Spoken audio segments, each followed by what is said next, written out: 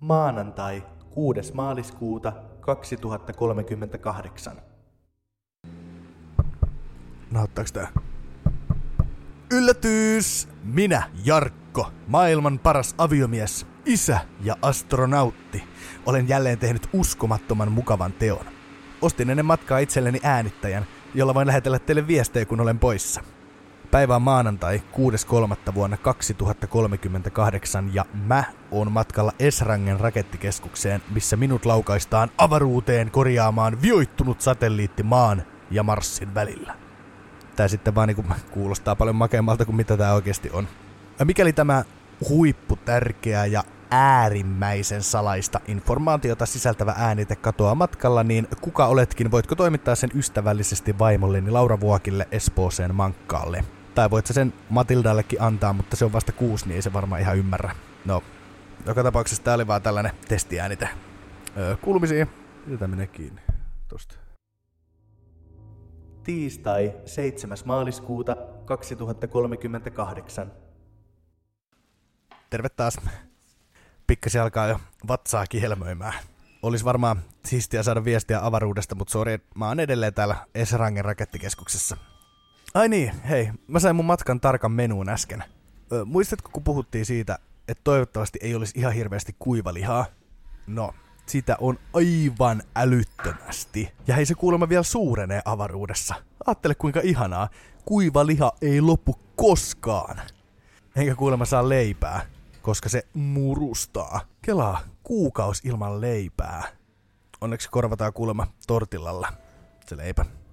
Ja hei, ne on pakannut mulle mausteita mukaan, kuten pippuria ja suolaa nesteenä. Nestemäistä pippuria. En malta oottaa. Sitten ilmeisesti kokiksesta katoo kaikki hiilihapot painottomuudessa. Ois pitänyt ottaa jotain kuvia oikeasta ruoasta mukaan. Voitko laittaa jotain hyvää sit 1. huhtikuuta kun tuun? Vaikka niinku lohta. Eiku, venaa pizzaa. Jarkko, hei, sun pitäis alkaa valmistautua. Okei, joo, mä tuun. Hei mun pitää mennä. Seuraava viesti tulee sitten avaruudesta. Siistiä. Moikka! 14. maaliskuuta 2038. Ja tervetuloa avaruusrangeri Jarkko Vuokin ensimmäiseen tiedotustilaisuuteen avaruudesta. Kuunnelkaa. Mä päästin just lasista irti, eikä se pudonnut minnekään. Ruoka on edelleen hirveetä, samoin hiilihapot on kokis. Ja hei, Matildalle tiedoksi, että maapallo näytti täältä ylhäältä katsottuna ihan jättimäiseltä purukumilta. Tiedätkö sellainen, missä on päämunkona mustikka ja sivumakuna sellainen omena. Sellainen kirpeä. No, sitten takas aikuisten asioihin. Tiedätkö sen tunteen, kun oot viikonlopun mökillä jossain, jossa on vaan puusee, ja sä oot päättänyt, että sä aiot paskua koko viikonlopun aikana, ja yleensä murrot vasta sit, kun oot täysin kyvytön kävelemään. No, tiesitkö sä, että kuluu 8 tuntia, kun lähtee rakettikeskuksesta laukaisualustalle ja siitä avaruuteen, että pääsee vihdoin vessaan? Mulla oli vaipat. Mut mä selvisin. Siitä kusen määrää. Lopuksi vielä kuolettavan tylsät asiat. Kiinnittyminen viottuneeseen satelliittiin sujuu ongelmitta ja alan pikkuhiljaa hahmottamaan ongelman perimmäistä syytä. Ei vaikuta mitenkään isolta jutulta. Kaikki laitteet toimii omassa aluksessa kuten pitääkin ja kaikki on kunnossa ja hyvin. Joku voisi sanoa, että lajien helppous viehättää. Mulle paistaa muuten aurinko 247 täällä. Et lälläslää. Moikka. 20. maaliskuuta 2038. Terve taas. Hei, tiesittekö te, että mä joudun juomaan mun omaa kusta täällä?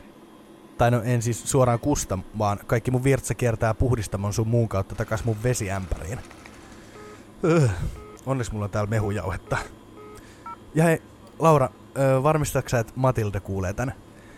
Hei kultaseni. Isi haluaa kiittää siitä superhienosta kuvasta, minkä sä piirsit mulle. Mä sain se eilen. Miten sulla on mennyt? Onko Eskarissa mennyt hyvin? Oothan sä muistanut olla kilttiä ja totella äitiä, koska muuten isi ei välttämättä tuo tuliaisia. Mitäköhän isi voisi tuoda sulle? Ehkä jotain kuivalihaa? Ai ei. No miten olis Nenäliinoja. Meillä on niitä täällä tosi paljon. Ai ei sitäkään.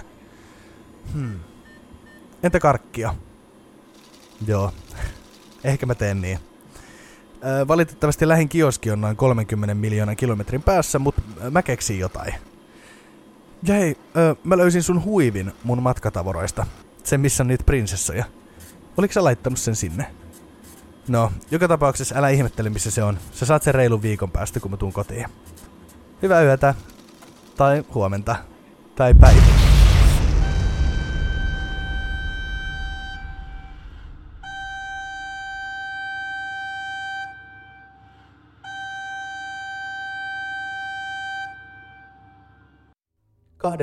Toinen maaliskuuta 2038. Ja sitä toimii. Terve. Mä en oo ihan varma, sä et tehty mun edellistä viestiä. Toivottavasti ette. En mä tiedä yhtään meneekö tääkään läpi, mutta niin. Joka tapauksessa pieni meteoroidi osui aluksen kylkeen ja vahingoitti toista moottoria sekä viestintä- ja paikannuslaitteita. Mulla on mennyt 2 päivää tarkistaa tuhojen laajuus.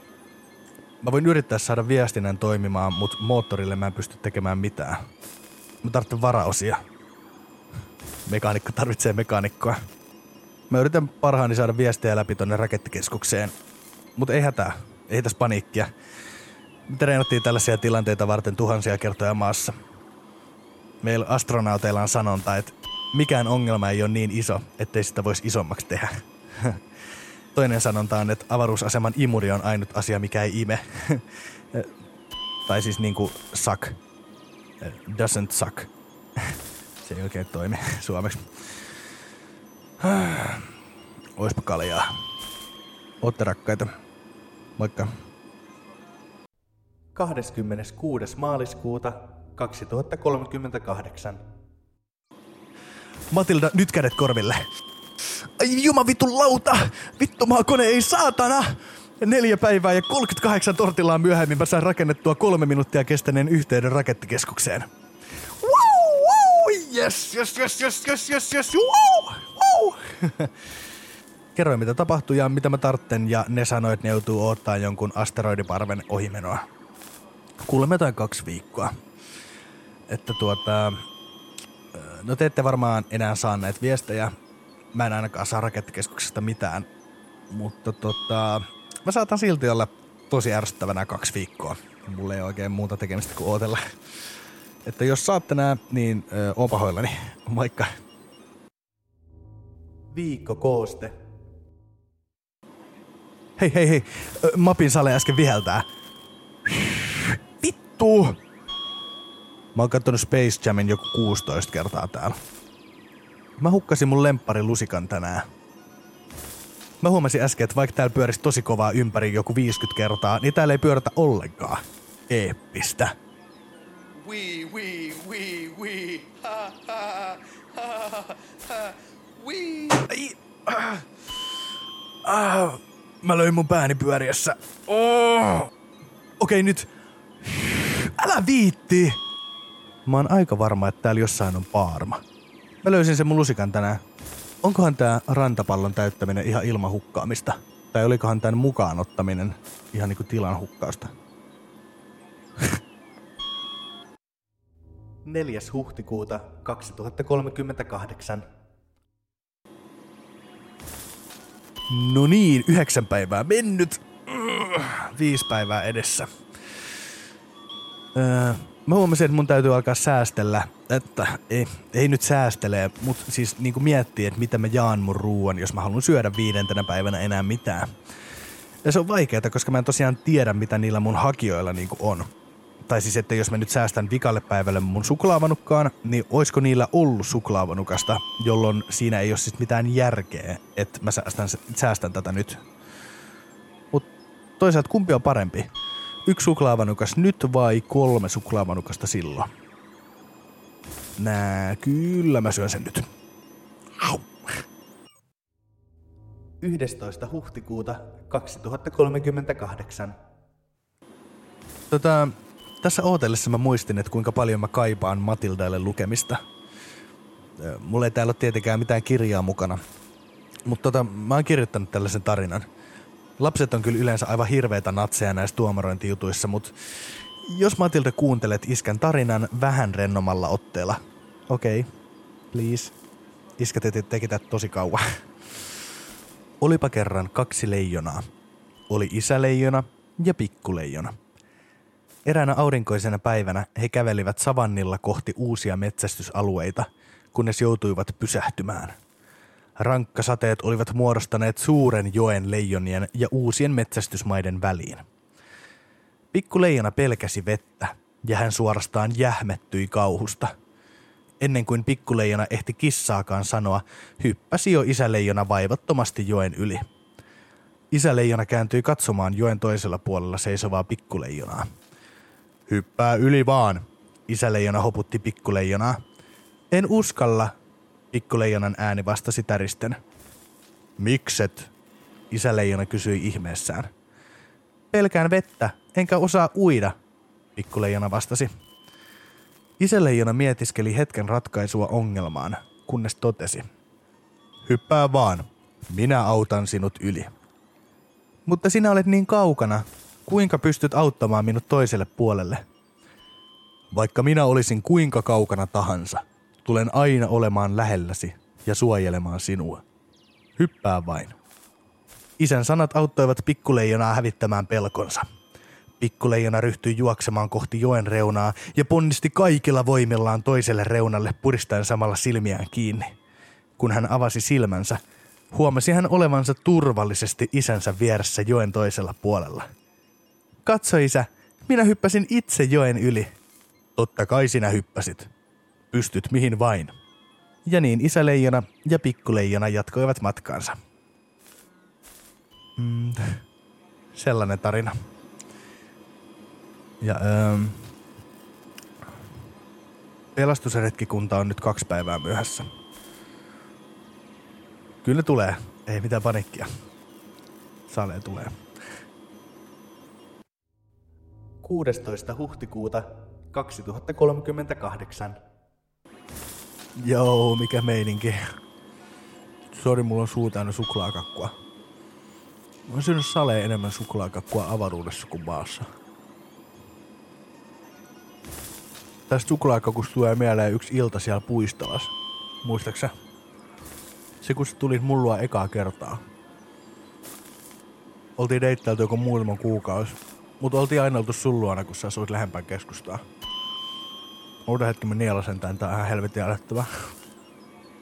Tää on aika kovaa täällä avaruudessa. Mä laitan viesti uudestaan. Noniin, sori. Mä hain sut autolla asemalta. Mä olin ottanut mutsin auton, koska se oli hienompi kuin faija-auto. No mä ajoin aivan liian hienolla Audilla sun viereen parkkipaikalle ja mä en ihan tiennyt, oliko sun katse enemmän niinku huvittunut vai säälivä. Sä nousit autoon ja me juteltiin iloisesti mukavia koko matkan meille. Ajattelin, että sä näytit ihan törkeen hyvältä. Mä en jotenkin saanut sanottua sitä sulle. Katselin vaan sua kaikissa valoissa. Ihan kun mun olisi pitänyt painaa muistiin, miltä sä näytät, jos vaikka päättäisit lähteä kesken kaiken menee. Kun päästiin meille, ei edes maltettu tehdä ruokaa, vaan mentiin suoraan sohvan kautta makkariin.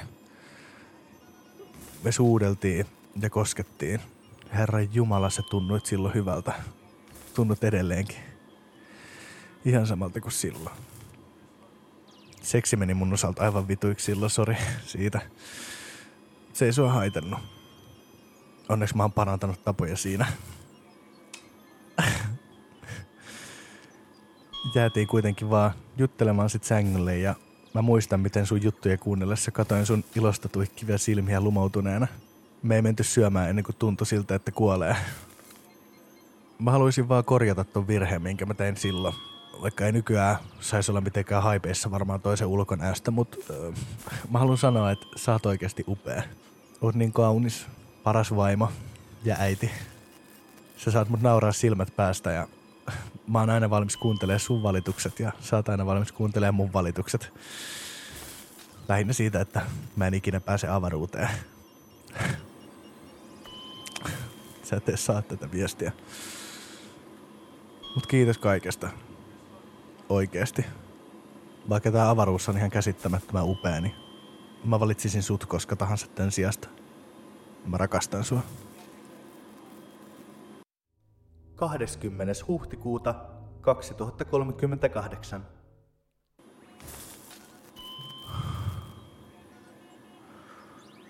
Moi. Mulle tuli mieleen, että mä voisin niinku ajankuluksi, ihan vaan ajankuluksi antaa muutaman isällisen neuvon Matildalle. Ihan vaan niinku hauskuuttani. Eli jäbät on kaikki ihan idiotteja. Useimmat niistä luulee, varsinkin kun ne on kännissä, että jos sä hymyilet niille, niin sä haluut niitä. Muista olla ystävällinen kaikille. Yksikään mulkku ei vie sua elämässä eteenpäin.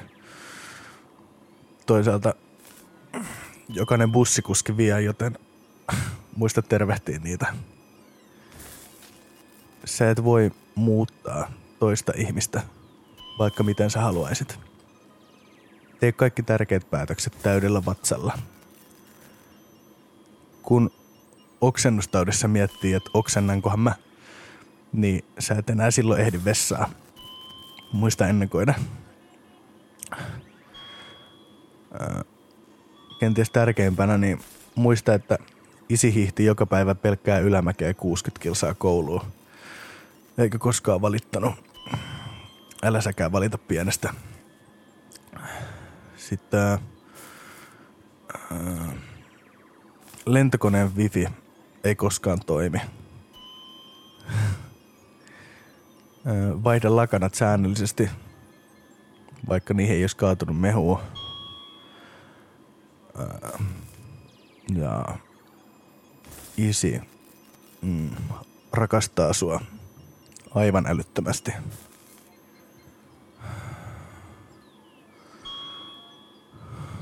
Siinä oli muutama. Sori, että osa on aika hassuja, mut isi ei oo syönyt mitään hetkeä. Pää ei oikein toimi. Mä vaan makaan tässä, tai oikeastaan leijun paikallani ja haistelen sitä sun huivia, minkä sä laitoit silloin mun reppuun.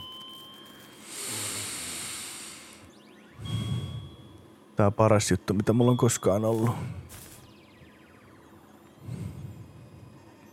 Mun pitäis varmaan mennä pesee hampaat, kun mä en eilen jaksanut. Mutta ajattelin, että mä lepään hetken. Tässä on niin hyvä olla. Sellainen turvallinen olo.